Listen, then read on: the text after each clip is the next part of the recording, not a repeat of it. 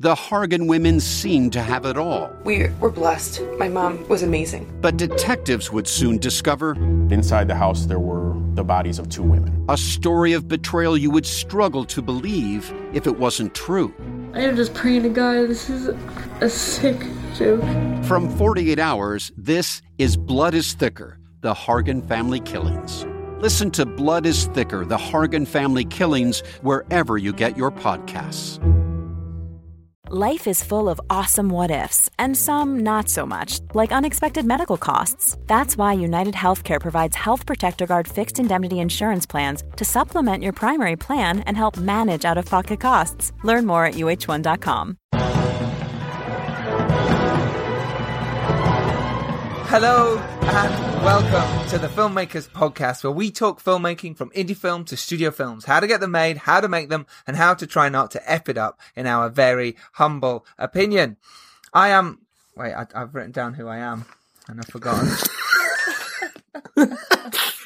You need notes for that. I need notes for that. I am Giles Alderson. I'm the co-writer and director of the Dare feature film and producer of A Serial Killer's Guide to Life. I'm joined today by Andrew Roger. Now, Andrew is a cinematographer of The Dare, To Dream and Borderline, which is on TV. Hello, Andrew. Hey, man. How's it going? Do you know what? It's not bad. Good. Hello. Good. Wait, what? Who's that? Whatever, Dan. Introduced. So, what's coming up, Andy, that we can see you're working? So I've got series 2 of Borderline coming out in the next few weeks. Woohoo! I think this month or next month on Channel 5, and I think Comedy Central. I could be wrong. Boom. And Amazing. there's something else. Oh yeah, and I've got a Random Acts coming up with David Elms, directed by David Elms, with Laura Marling and Tim Key. There's a nice little thing we shot. Oh, I like Tim Key. Yeah, he's very good. Yeah, he's a good lad.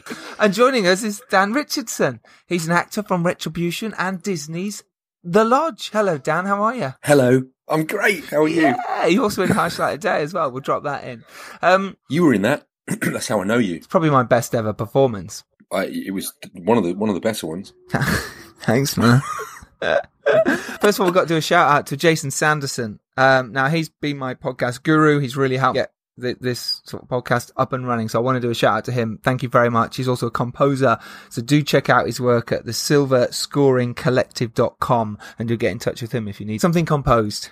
There you go. Last week's episode was with Mark Sanger, Oscar-winning Mark Sanger, talking editing, talking about Gravity, winning an Oscar, working with the legend that is Michael Bay and how amazing Michael Bay is. Who would have thought? Apparently Michael Bay is amazing. Do listen to that podcast. That's on last week. Do click to that after this one. And Andy, Sitges Festival, World of Darkness, 6th of October in Spain. World of Darkness is playing at the Sitges Festival. How exciting is that? Great. I know. It's a documentary me and Andy made. Congratulations, boys. Yeah, I co-directed it with Kevin Lee, who's heading over there. So yeah, if you want to watch that, go to the festival there, and then it will be out, I think, the week after that in Spain for a month. So that's pretty exciting before it comes back to the UK and Netflix and stuff, and people are talking about it. So I don't know the full ins and outs, but we'll find out soon enough. Today, I thought we'd talk to Dan about his career, about acting, about producing, about being an animal conservationist. What do you think about that? What me? Well, yeah. I've only got like 4 or 5 minutes, so that's all we need. That, my friends, is called leading with the chin in boxing world. Were you a boxer? No. Right. Good. I'm also not a boxer. What about you, Giles? I just wanted to be sure. Giles was a champion taekwondoer. I was. I was international. Still is. International gold medalist about 7 years ago. You'll always be that. Well, probably someone else took it over the next year. I was too scared to do it again. But you always were that. I was that. I mean, I wouldn't want to get into a ruck with you. No, thank you. Andy, have you ever done any kind of fighting? No, I'm a very peaceful man. I would never have a fight with anyone. Good man. Yeah, good man. Lover, not a fighter. Pacifists, all of us. Yeah. Dan, how did you first start in the business? Because I met you, I think we were doing an O2 commercial that Pink was in. Yes. That's how I met you. That's the first time I met you, and we were in the... T-Mobile. Oh, was it T-Mobile? One of these big, giant places that aren't sponsoring our show. Yeah. And me and you met there, didn't we? We messed around for the day. We got paid bugger all. I remember. Yeah, we did, but we only briefly met on that day, and so it meant more to me subsequently than met on the Harsh Light of Day, didn't we? Yeah. Yeah. I barely remember you, but yeah, exactly. Yeah, I remember it very well. I wrote it in my diary. And then weird day. And we met on the train on the way down to the Harsh Light of Day audition for you. Correct. At London Bridge Station, I remember it well, and I remember saying that. So I remembered you enough to say to you on the platform, "Are you by any chance going to the audition?" And you said, "Yeah, I've already got the job for a role, and I'm reading in with the people who are auditioning today," which of course was me, among others. So I'd been in the business for about 2-3 years at that point. So I was thrilled to bits to get that role, because that was my first lead role in a feature film. But to answer your question, how I got into it, when I was a normal person working normal jobs, I lived for a little while in Vancouver in Canada, and I had lots of spare time because the job was kind of easy. And I decided to do something constructive with my time. And I was 35 years old at the time already. So I really got into this late. People have subsequently asked me, did you always want to be an actor? And, why did you leave it so late? And if I had have always thought about it, I'd have done it long ago. And I'd never done it because it never occurred to me. But I just thought, you know what can I do with my time while I've got so much spare time in Vancouver? I can, do something constructive, but something that I could turn into a career if I wanted to change. And then I thought, I've always loved movies. Let's give acting a try. And loads of Hollywood movies are shot in Vancouver, so you often see the film trucks and the sets and stuff. So it kind of got in my mind, and I thought, let's give it a try. And I can tell you right now that within the first couple of minutes of my first ever lesson, I knew I was going to become an actor. I knew it was what I was supposed to do. Wow. What happened? What was so special about that first lesson? Well, I'm going to plug the school. I believe the school has merged subsequently with another. So the name is different now, but it was at the time School Creative in Vancouver, and Kirsten Clarkson, who ran the school, was teaching me. I went in on a Saturday afternoon for a class. It was the first time I'd ever been to an acting class. And it was me at 35 and a bunch of 17, 18-year-olds. And they said, right, who wants to go first? Kirsten said, who wants to go first? And I immediately put my hand up. And she said, great, okay, we're all going to die today. And you're going first. How would you like to die? And I said, get stabbed. Wow. Yeah. She said, okay, fine. And she had a camera on a tripod. Yeah. And she said to me, go stand over there. As you do. And she went, hit record and went, action. So I had to pretend to be, and I thought, at this point, this is one of those crossroads in life where you either commit and you go at it 100% and you drop the self-consciousness and you don't worry about looking stupid in front of these people who are probably going to snigger at you and whatever. I'm here to take this seriously. So I did it, and I probably died a little slower than your average stabbing victim. And anyway, she said, okay, great. Thank you very much. Up you get. and she said, okay. So she said, and this is the moment that it happened. She said, have you got any brothers or sisters? I said, yeah, I have a brother. She said, okay, I want you to do the same thing again. Only this time it was your brother that stabbed you. Wow. Okay. And I was like, oh, that's how this works. And I added a whole bunch of layers to it. And I just got such a buzz from it. I got completely covered in goosebumps and thought, my God, because it sounds so naive saying this, looking back, but I had nothing creative about me. I didn't do anything creative. I never played music. I don't sing, draw, paint, nothing. And I'd gone through that much of my life up to the age of 35 without having realized how much creativity gives you this immense pleasure.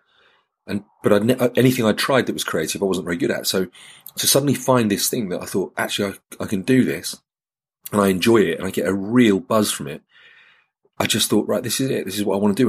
And it kind of comes down to the fact that I think we're creative beings. I mean, that's what we are. Human beings are creative beings. We create our reality. That's a whole different podcast, but I just think we are creative beings, and that the creative expression of some kind is a hugely rewarding, fulfilling, satisfying thing. And so I suddenly found this thing, and I can tell you right now, on that very day, in that moment, in that acting class, I thought, I didn't think, I knew I'm going to become an actor.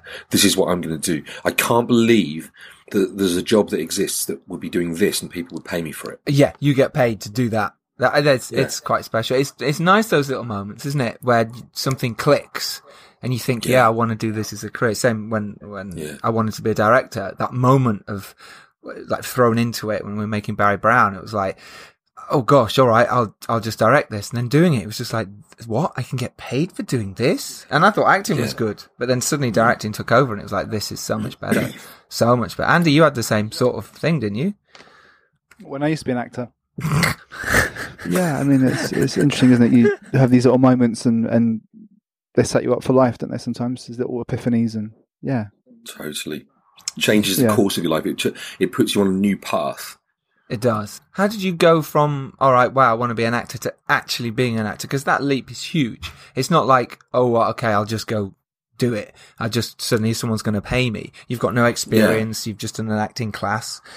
How did it happen? Well, I have to say, I'm not wishing to disagree with you. You're right. I mean, it is a huge leap, but I think that the biggest barrier to that and to anything, of course, in life is our mind.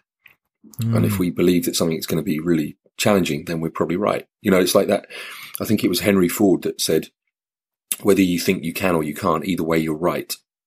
And that really resonated with me. And I think I was really lucky because I got into acting at such a point in my life that I'd lived half a life. I'd gained all that experience. And among the other things that gave me was this grounding in life and I had a mentality of, you can achieve whatever you want to achieve if you set your mind to it and you take positive steps towards it. And so I kind of went into it with a very positive mindset, which of course, as you guys well know, in the business, there are a lot of people who are not that they're negative, but they doubt their own ability, or they doubt how far they can get even with their own ability. Yeah, you hang around with those people too much and you also start to feel the same way. You have to hang around with people who are positive and are making things and everything's, it is good. Hang around with people who are complaining and moaning all the time about stuff. It's negative on your life. Definitely. And I mean, it's a bit of a cliche, isn't it? Because it's even it's true in most walks of life, but it's a cliche in acting, in the world of acting. Because even people who aren't in acting, when you tell them you're an actor, they go, oh, it's a tough business, isn't it? Oh, it's a tough old business. Yes. Oh, how do you make ends meet? Mm-hmm. Oh, just do about three days work a year, you? And you've had it easy. Hang on a minute, 3 days. You're all right. Well, you get a couple of commercial gigs, and but anyway, it's just what I thought was really, really beneficial to me was the fact that I got into it 100% because of the fact that I'd found something I was truly passionate about. It wasn't because I thought I want to be rich and famous. It wasn't because I wanted to, to be, the next big superstar and have droves of bands. I'd found something that I enjoyed and truly loved and was passionate about to such an extent that I mean what I said a few moments ago, that I could not believe somebody would pay me for that. Yeah. It was like being told you're a kid and here's a playground and a sandpit and loads of toys. Go play with that a lot and we'll throw a load of money your way. Yeah. Oh, sweet. It's incredible. Yeah, really incredible. So how did you get your first job? How did you go about getting your first agent? How did that work? Well, so this is where I can't not credit the universe in the way that I believe that it works, because what happened was I did 9 months of evening classes and then I suddenly reached a point where I thought, right, I'm ready. I want to go out there and see what happens. And that same week, I just did that positive intention thing that some people have heard about, and some people probably don't buy into it, and that's fine because you're on your own path. But for me personally, I was on this path where I felt like if I put a positive intention out there and I take deliberate, purposeful steps towards that in one way or another, the universe will conspire in my favor. Great. The extent to which it did that blew my mind, because all I did, and I can tell you right now, I can remember the day. It was a Tuesday, and I wrote down in the present tense, I'm so happy and grateful now that I'm a working actor. Wow. And that next day or the day after, I got a phone call from a guy who had previously been in the same acting class as me, and said to me, we're doing a theatre production, and we've just lost one of our cast. Do you want to audition for the role? You'd be perfect. So that was the first audition I'd ever had any knowledge of or access to or been invited to. I'd never applied for an audition. I'd never been to one. I didn't have any headshots. I didn't have any experience apart from my acting classes. Okay. And I didn't even know where I'd go. You know, like here in the UK, we've got Casting Call Pro, or you've got Star Now. Yeah, Mandy or whatever. In Canada, there's the Vancouver Actors Guide, and there's whatever, Mandy.com.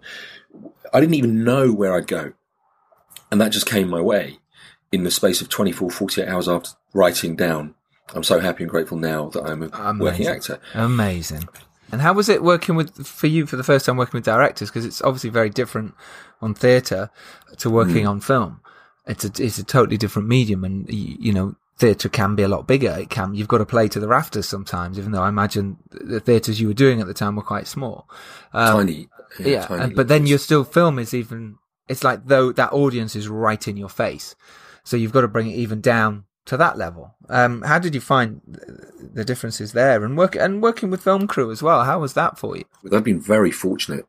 I've never had a bad experience on any film I've done, whether it's you know an absolutely zero budget student film or a Disney TV series, and everything in between. It's all been fantastic, and there's always something great to gain from it and to learn from it. And that's what I've always. I think one of the main things that I've experienced across the board is that I'm mostly surrounded by other passionate people who are passionate about what they're doing, whether that's because it's the stills photographer or whether it's the director or the producer or other actors. And I wanted to go into sponge mode. When I first started, I wanted to know everything. When you hear people talking about, you can check for sharps. And you were like, what does that mean? Yeah. And I'd ask. I wasn't embarrassed. I didn't mind sticking my hand up and saying, I don't know what that means. To me, there is no stupid question because, you know, I just would absorb as much information as I possibly could. And actually, that's how I got into photography, because I started to get really fascinated by, on the DOP side of it, you know, composition and lighting and all these different, elements, exactly. The disciplines I was interested across the board. I think it's one of those things again that it can be a very valuable asset as an actor if you understand why each of the various elements or disciplines are asking you to do a certain thing. Pretty soon you're actually able to preempt it and help them out, help them do their job better, and absolutely cheat an angle or whatever. The more you know, the more you can do that. And sharps means obviously getting it in focus. So making sure the actor is in focus. So and as soon as you know those things, you can make sure you hit your mark. So you moved on to working on Harsh Light, where we met on the train. And suddenly you're playing the lead in quite a big vampire movie, as much as it was low budget. We've talked about this before, but you're the lead in this movie. That's pretty cool. Talk about the universe helping you out. I'd been in Costa Rica for 2 months, surfing and working at an animal sanctuary. Amazing. And I got home, and I got onto my email, and I had about 600 emails, and one of them was from Emma Biggins, who was the producer of the Harsh Light Day, whose email was inviting me to audition. Little did I know, in the time that I'd been away, they'd been auditioning for the role, and they'd gone through a huge number of actors and a huge number of auditions. They just couldn't find anybody that they thought was right for the role. Andrew Lincoln was apparently going to play the role, right? What's it called, Walking Dead. He and at the time, even then, at the time, he'd already done Love Actually. He'd done some big movies. And he was by no means a small name, and that was to my great advantage, because what actually happened was they had a letter of intent from him to play the role. But his agent was asking for was, in terms of a fee, was about 10 times the entire budget of the movie. Yes. And that's not because Andrew Lincoln was being unreasonable. He was worth that, but it was because it was an incredibly, we talked about budgets before. It's what would have been referred to as a zero budget film. Yeah. You know, it had next to no budget at all. So they couldn't afford him. And that's great for me, because I was still this guy who was learning his craft, and they could afford me. Very much so. And so, I was prepared to accept nothing. And you got it. Fine. And I got nothing. And, in fact, I spent some money on it, but it was, it was, hey. But it was worth it, because it was, as you say, my first lead role in a feature film. Couldn't believe I had landed the role when I got it. And it was just such a great script, as you remember. I mean, it was written by and directed by Oliver Milburn, who's just... He took to it so well, and he took to it well. He's made a really beautiful film. And I think the main thing you took away from that was you met me We can beat around the bush about all this, but you got to meet me, and in turn, you got to meet Andy. So yeah, and that led, not all little good, did I know at the time, to doing the Filmmakers podcast. There you go. It's easy to join the dots backwards, and this is why I'm saying yes, be positive. Because even when horrible, terrible things happen, like you end up doing a podcast, yeah, exactly. You can hope that it might lead. Someone might hear this and go, "Oh, yeah, he'd be good as an accountant." It's true. Something. I don't know if you would though. Yeah. You ended up doing a podcast, number 2 podcast on TV and film. So in iTunes, an iTunes chart. So yeah. Just saying. Drop that in. Anyone listening, tell your friends. Yeah. See you next week. Try and get Goodbye. number 1. Yeah. So Harsh Light was great, and it did. You know how it is in acting. The higher profile the thing you work in, the more currency it is for you, in the sense that more people can see it and more people can think you're right.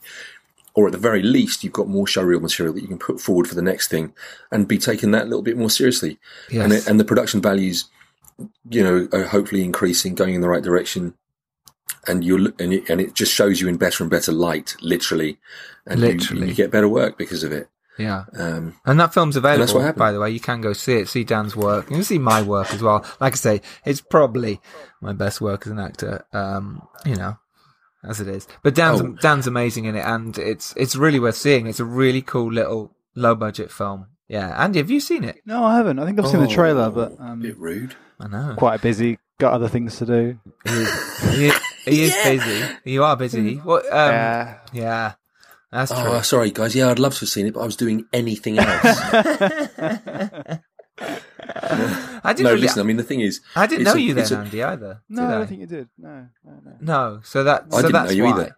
Yeah, that's why. Yeah. But can I just say, I have to say, Charles, your performance in that was fantastic, you'll see, and as like I say, my best performance. I don't think it was your best performance, and this is not to say that performance wasn't good. It's to say that you've done other fantastic performances. Well, that's very kind of you. I don't mind fantastic. anymore.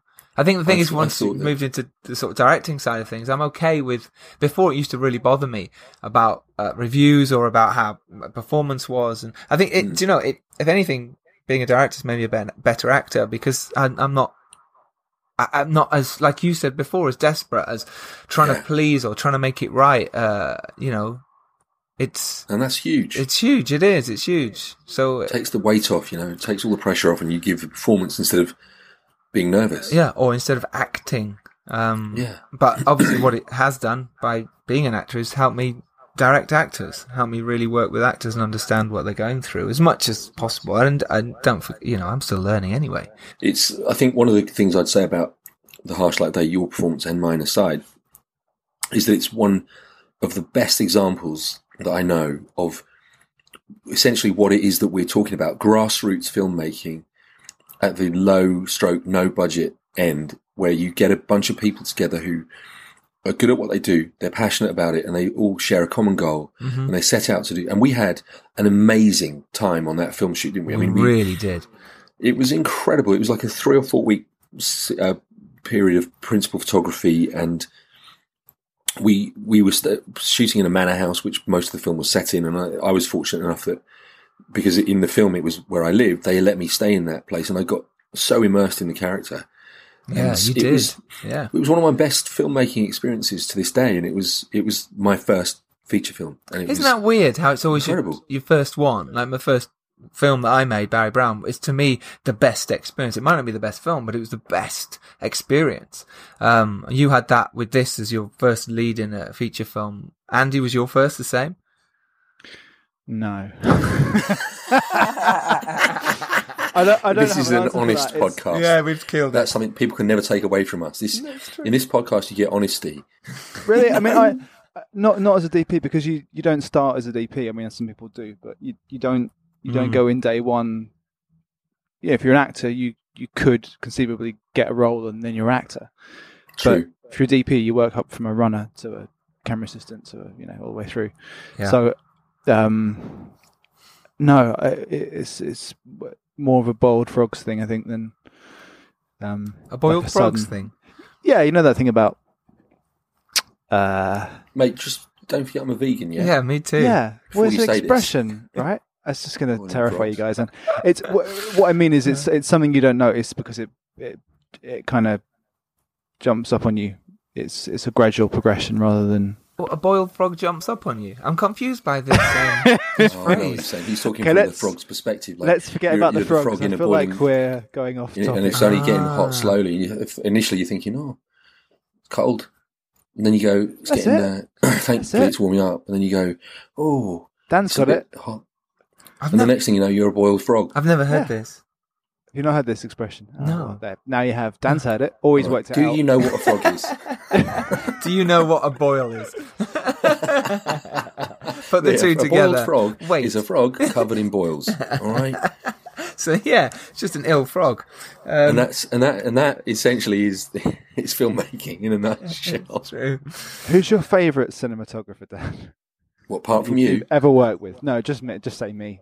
It's this guy he goes by the name of 35mm DOP. Yeah, he sounds shit.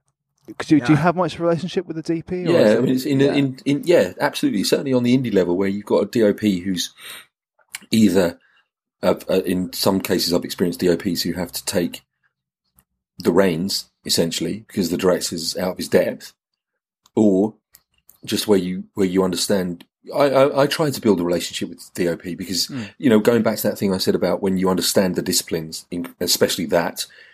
You understand how you can help. At certain levels, it's not necessary, but just in terms of being, I guess what I mean is being more accommodating and more quickly able to provide what they want. When you realize what the problem is that they're having, if you're able to just make a tiny shift, because a lot of the time I think that people, it's very lovely, but it's not necessary in a lot of cases where they're leaving the actor alone and they're moving everything else around the actor.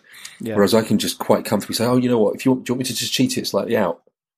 Yeah. And it solves their problem. Okay, High Saturday. We were both brilliant. Go check that out. Where can people see it? Is it like just on I think it's still available on Amazon. In fact, Amazon? Emma Okay. Biggins, the producer that I mentioned, she sent me a message the other day saying, are you selling special editions of The Harsh Light Day? There's someone on Amazon selling under the name Dan Richardson, and they got The Harsh Light Day for $53.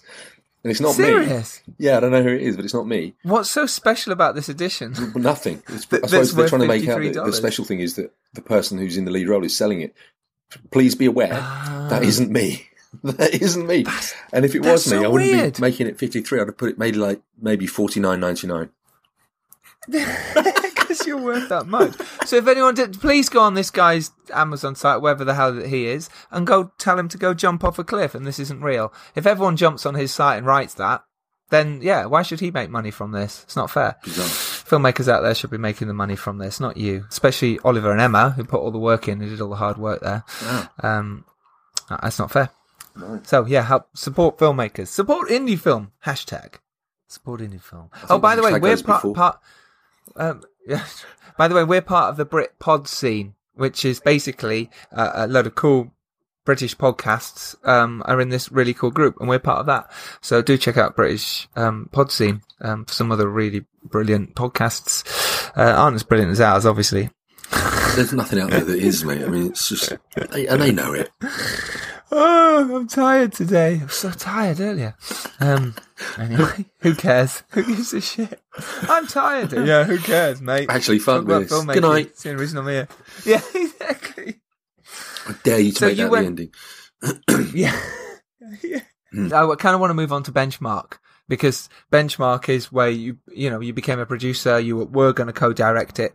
And yeah, that's an interesting leap for you, becoming that producer. I mean, you kind of produce stuff all the time, generally in life, in your life, what you do with the dogs and what you do with animal welfare, which we'll come on to. That's all producing.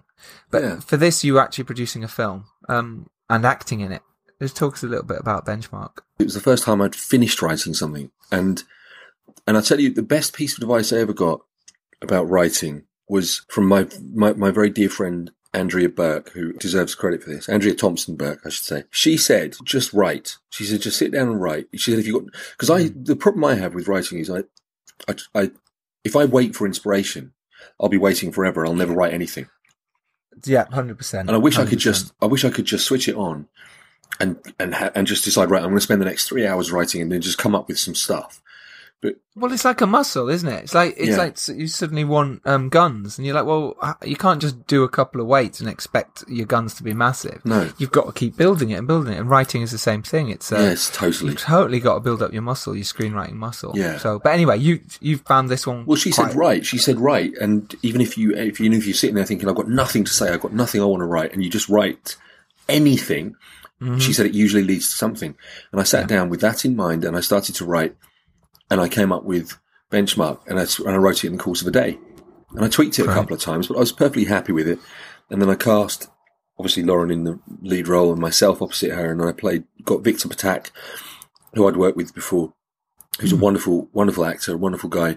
He came along and joined forces. You, of course, came along and helped me produce it, and you shot some behind-the-scenes footage for us. And we had a thoroughly wonderful shoot in one day on I can't remember the name of the hill, really steep hill in Bristol, and it was the day of the eclipse. So we actually had a schedule for about a 12-hour shoot day, and we got about 6 because we lost the first half of the day to the thousands of people that were there to see the solar eclipse. Mm-hmm. And so, the unforeseen challenges, and we still got it done, which says an awful lot for our incredible DOP and director, who was initially going to just be the co-director with me, was Paul Dubridge, who no doubt we'll have on the show one day. Mm-hmm. And he just absolutely nailed it. He rattled through it, and we got it done. And it's a great looking little short film, which I was really pleased with. And it was just my first ever absolute A to Z. The reason I did it is because I wanted to take an idea in my mind that literally started as a seed. In fact, nothing, because as I say, I just sat down with no real clear idea of what to write, but then with Lauren's help in terms of the character, and then with Andrew's help in terms of just start writing, sat down in the garden, started writing, and later that day I had Benchmark. Amazing. And it's I wanted great to take when it from that to like a finished thing on screen. It is great when it works like that, because it just reinforces the sense of you can do it if you want to. The difference between people who make films and don't make films is they get off their arse and do it. It's not that they can't, it's that they don't. Mm-hmm. And that's what happened with Retribution as well. That's where, Bish and Danny that did Retribution, that co-directed it, co-produced it. They made that happen with a feature film. And that's a feature film that's now got distribution. It's now out on Amazon in the US.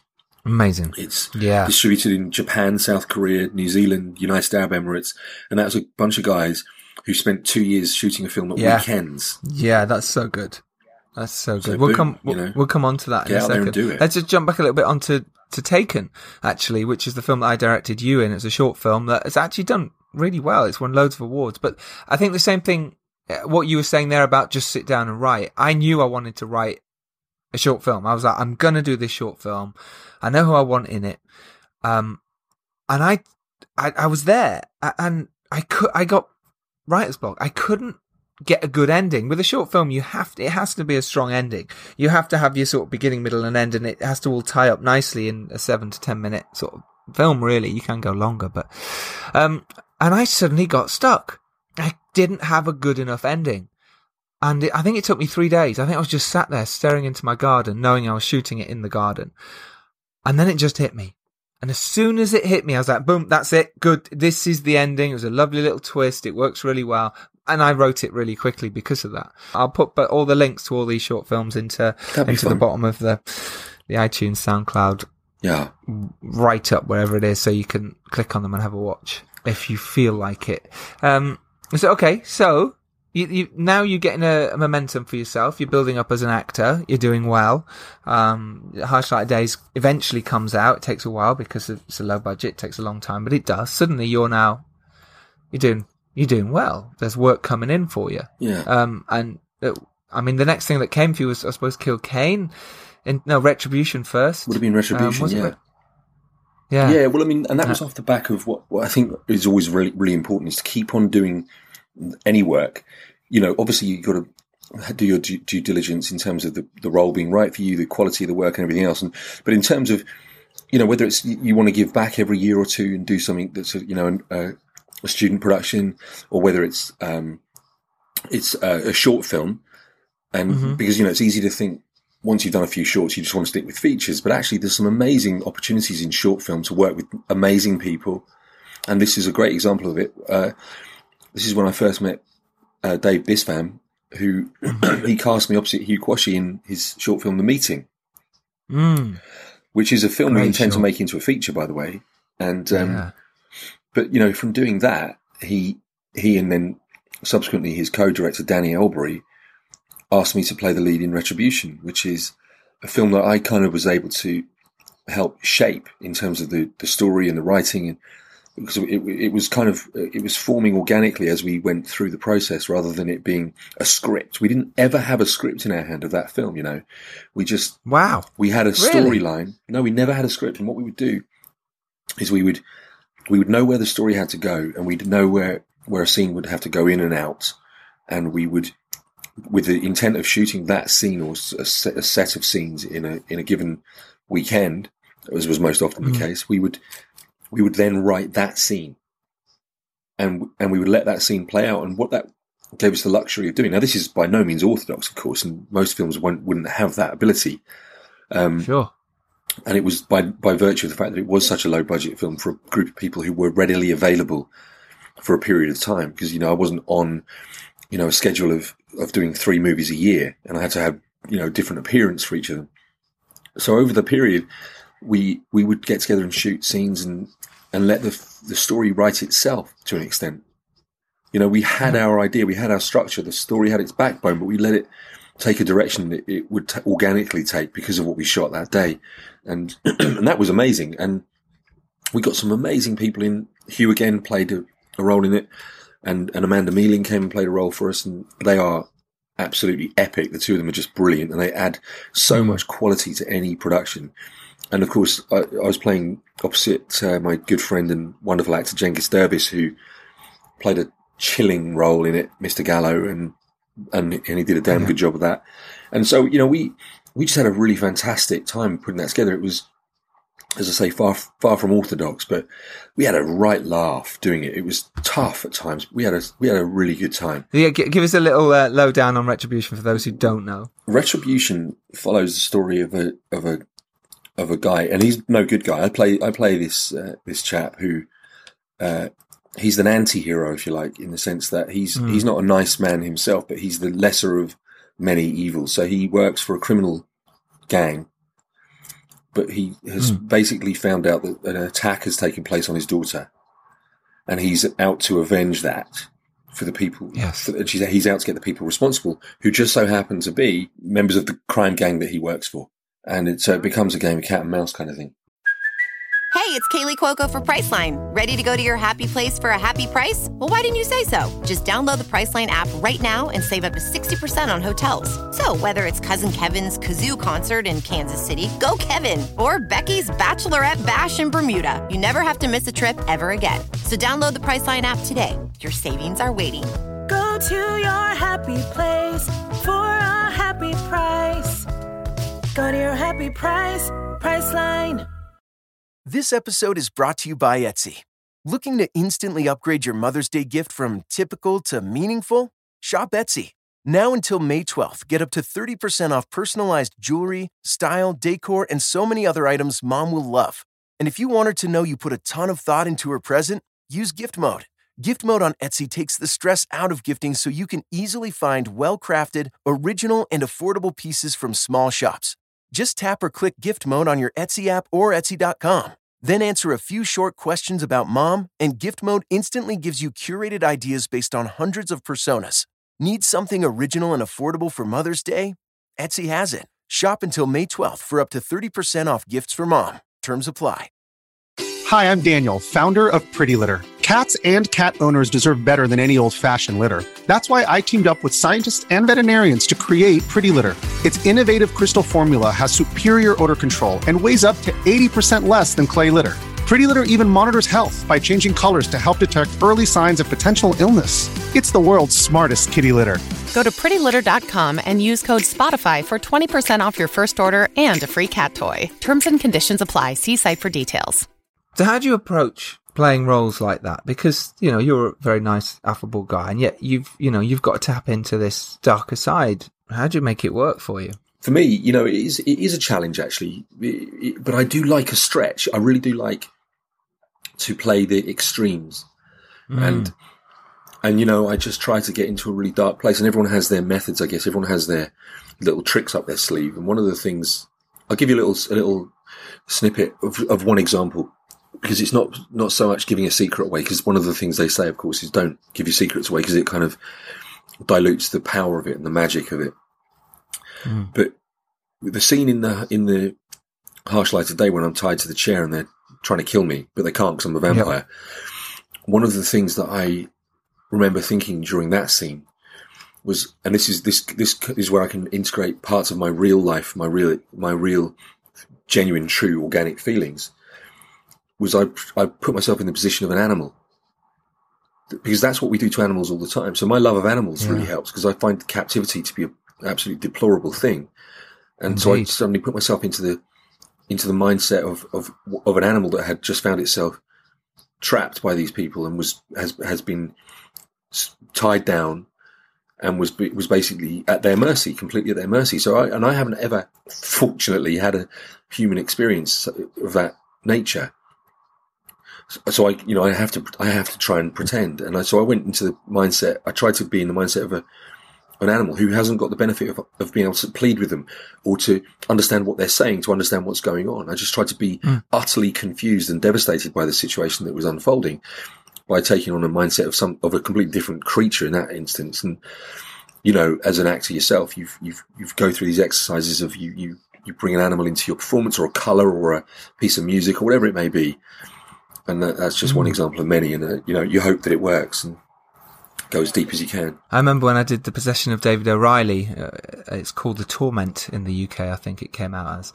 That was a horror. And I was in this really dark place in the film. I mean, I'm seeing creatures and monsters, and I've got to keep that going. And I remember 3 weeks of that was really hard work. I'd come back home at night and I'd flat, whatever, 4 or 5 in the morning, and just sit there in the chair and be like, have these cold sweats, and I'd be shaking a bit because I was in this horrible place. Yeah. I'd take myself away from the rest of the cast. I'd sit there with music on and I'd be in this place. And that's hard to keep that going for a long period of time without going mental. It's real, man. It's real. I did the same thing was true of The Harsh Light of Day. After we shot The Harsh Light of Day, because that was essentially the same experience for me. It was 3 weeks of living in a really dark place.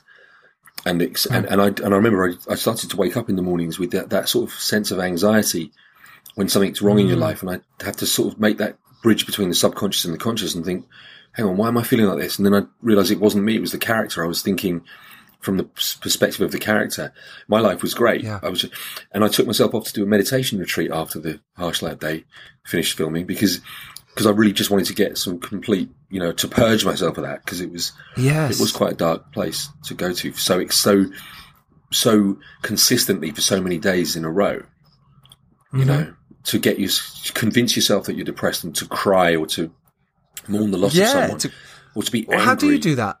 How do you cry? Because I struggle so much with that on screen, because there's loads of people around you, there's crew members, men and women all stood around you, all looking at you, the camera's on, everyone says action, and you've got to cry, you've got to turn it on. That's hard. How do you go about something like that? I'll tell you how I go about it is with the help of the crew. That's how I go about it, because I need to have this. So, I think you said this in the context of when we talked about you as a director, that you're creating the optimum environment for your actors to deliver the best performance they can. Best example I can give you of when I did this was I did and this was a student film in San Jose, California, and I was playing the role of a father, and in the film, my daughter is killed in a car accident. So I'm gonna take the sheet off what would be her corpse, but it's going to be the camera, and I'm going to see that it's her and start to cry. Wow. Yeah. Okay.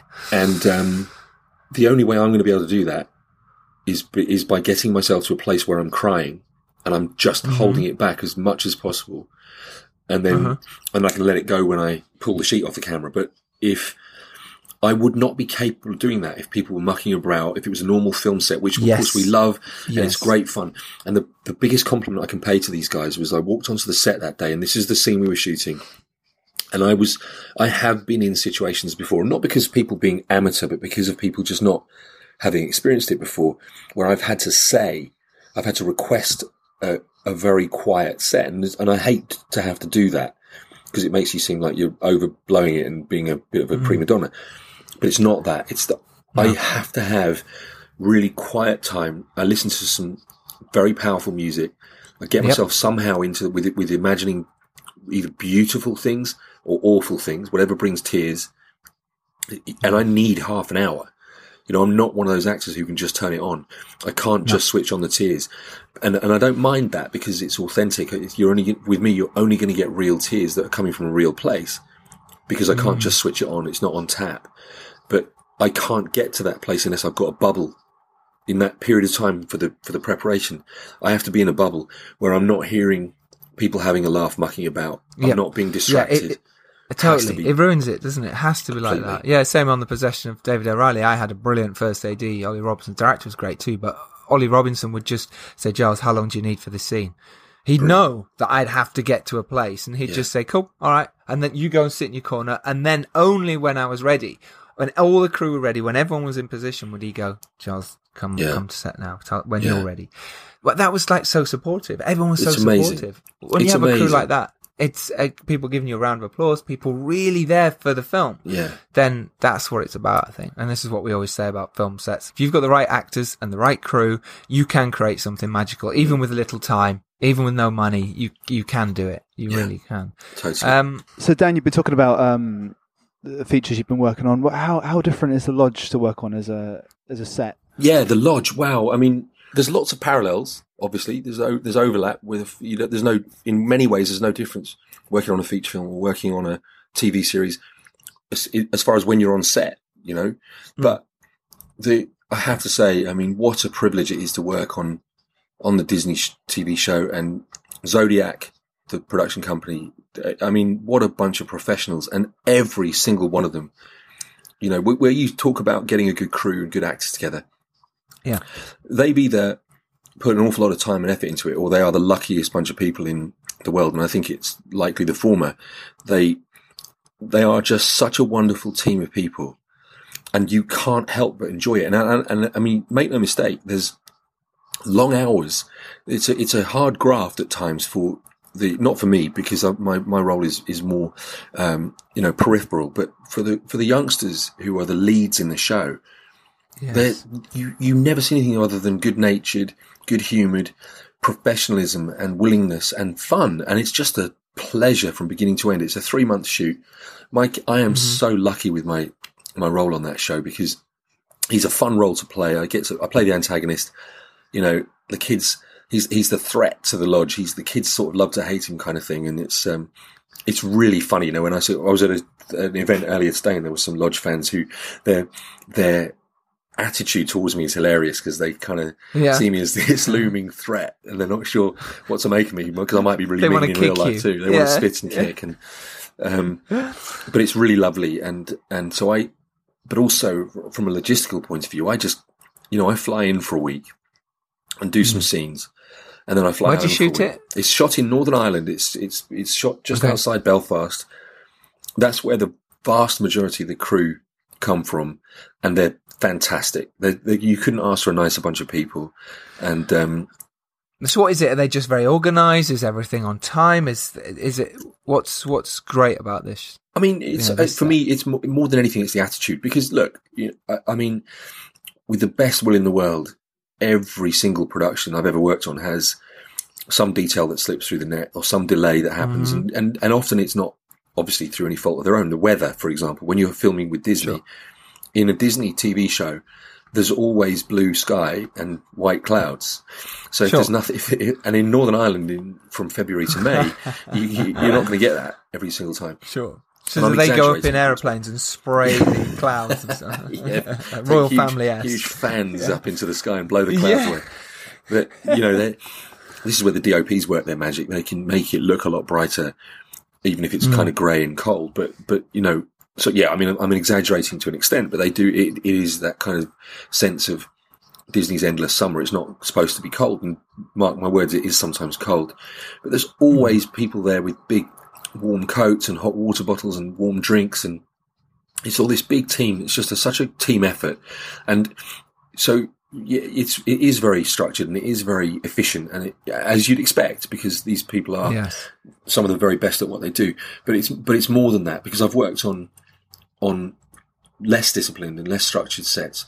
But as long as the people are cool, you can forgive an awful lot. So for me, in the Disney show, it's not I'm not going to pretend it's a stretch, because it's not, but it is a task. It is a task. You want to make sure that you all of the usual things that you apply to a scene in terms of moment before and your intentions and everything else. You want to make sure you've done the work. Otherwise, it's just not going to be believable. And I don't think that kids are any less or any more forgiving, I should say, than any other audience. If they don't believe it, then the show, I don't think, would be as successful. And that says a lot for the youngsters that are the leads in the show, because they do a cracking job, all of them. Yeah, it does. It's very important. All right, let's go on to sort of your animal work, because you've just picked up Olive from Romania. Your beautiful that's a dog, by the way. Dog. Yeah. Oh yeah, it's not just some girl from Romania. Not a hooker. Yeah. Her name wasn't Olive. Hooker. Yeah, which is it's a funny name for a hooker. Yeah. So look, talk us through this. This is just such a lovely story of what you've been doing, not only with the kayaking that we've been talking about and the cycling challenge to raise money for the Romanian dogs. Not only that, but then you went back to Romania and you picked up a dog yourself. And by the way, the video you made, what's it, 47K views now? The video you made when you first met Olive. Yes. That's incredible. Yeah, incredible, and it's a beautiful video. It's so beautiful. Go on Dan's Facebook page and watch this video of Dan when he first meets Olive. It'll bring tears to your eyes. It's fantastic. Thank you, man. I mean, if anyone is going to my Facebook page, just to make your life easy, it was Monday the 18th of September. He's got a lot of posts, so because I've done a load of videos. I've done a video log of coming back from Romania, because I've been on a road trip. I got back yesterday, and so last Saturday I got in my car and I drove 1,600 miles over a couple of days to Bucharest. I got there on Monday evening, Monday the 18th, which is when the video took place, because it's a live broadcast I did, and met little Olive, burst into tears. Yeah. And indeed you did. And then I've driven her back over the last 5 days, and she's now home, and she's incredible. She's a sweet. We just went to the Chiswick Dog Show today, and I was there with the very wonderful Sophie Simnett, who plays Sky in the lodge. Great. Who is now is essentially Olive's, the dog's adopted mother. She's not, because Olive lives with us, but Sophie was absolutely lovely with her and took her for the whole day, and was walking around meeting little fans of the lodge with Olive, and it was just absolutely incredible. And Olive's meeting hundreds of dogs in one day, and it must be absolutely overwhelming, but she was as good as gold. And now she's come home and passed out because she's a sleepy little puppy, and she's incredible. So while you're all here to listen to a podcast about filmmaking, I will just say, adopt, don't shop. Yes, 100% agree with that. Same with our dog. We adopted her. Please don't get from a shop. So what's next for you? What's next? Obviously, me and you have talked about doing a film about animal sort of rights and supporting rhinos and stuff. But what is actually next? What are you doing? Well, on the 7th of October, I'm doing two things. It's quite a big day, actually. It's a big day for elephants and rhinos. Yes. So in London, there's a silent protest, which I'm comparing. Well, you don't have to do much. I'm going to be silent. So, ladies and gentlemen, I'm going to introduce Dan for you for the silent protest. And then Dan. Brilliant, mate. How much are you getting for that? add cricket noises at this point. They've got some amazing speakers there, including Will Travers from the Born Free Foundation, and Rory Young, who's the head of anti-poaching in Mali. I mean, this guy has bullets flying past his ears. It's incredible. And anyway, I'm doing a little speech myself and introducing those speakers. And then that evening, I'm hosting a screening of an amazing documentary called Gods in Shackles, which is a film that exposes the exploitation and cruelty faced by elephants in India that are used for religious and cultural festivals. And the filmmaker, Sangeeta Iyer, will be obviously in attendance for the screening, but she'll also be at she's also a speaker at the silent protest. Sounds silly saying that, doesn't it? But it's true. Because there's a silent protest and then there's speeches. But good, not at the same time. But it's at the Royal Geographical Society, and tickets are available via Eventbrite. So if you just go to Eventbrite and search for Gods in Shackles, you'll find it it's there for the evening of the 7th of October at the Royal Geographical Society. We'd love to see you there. And it will be quite an incredible evening with lots of actors and presenters from the world of film, TV and wildlife and conservation. Magic. I will be there. I am very much looking forward to it. I can't wait. Thank you. Can't wait to see you there. Cool. So listen, do us a favour, go to iTunes and subscribe and give us a nice rating and a review. We do really appreciate that. We really do. It makes the world of difference to us, doesn't it? It actually does. Dan, where can we follow you? You can follow me on Twitter and Instagram at DAN710THS. So I'm 35mm DOP everywhere, so 35mm DOP on Insta and Twitter and MySpace and Friends Zone. Friends Reunited. Friends Reunited. Friends, yeah. Yeah. Oh, and Netscape Navigator. Yeah. And you can follow us at Filmmakers Pod. You can follow me at Giles Olsen. You can follow the Dare Movie at Dare Movie. Coming up soon, we got Mark Strong. We're doing a podcast with Mark Strong. Check that out very soon. See you guys. See you soon. Bye, everyone. Bye. Peace.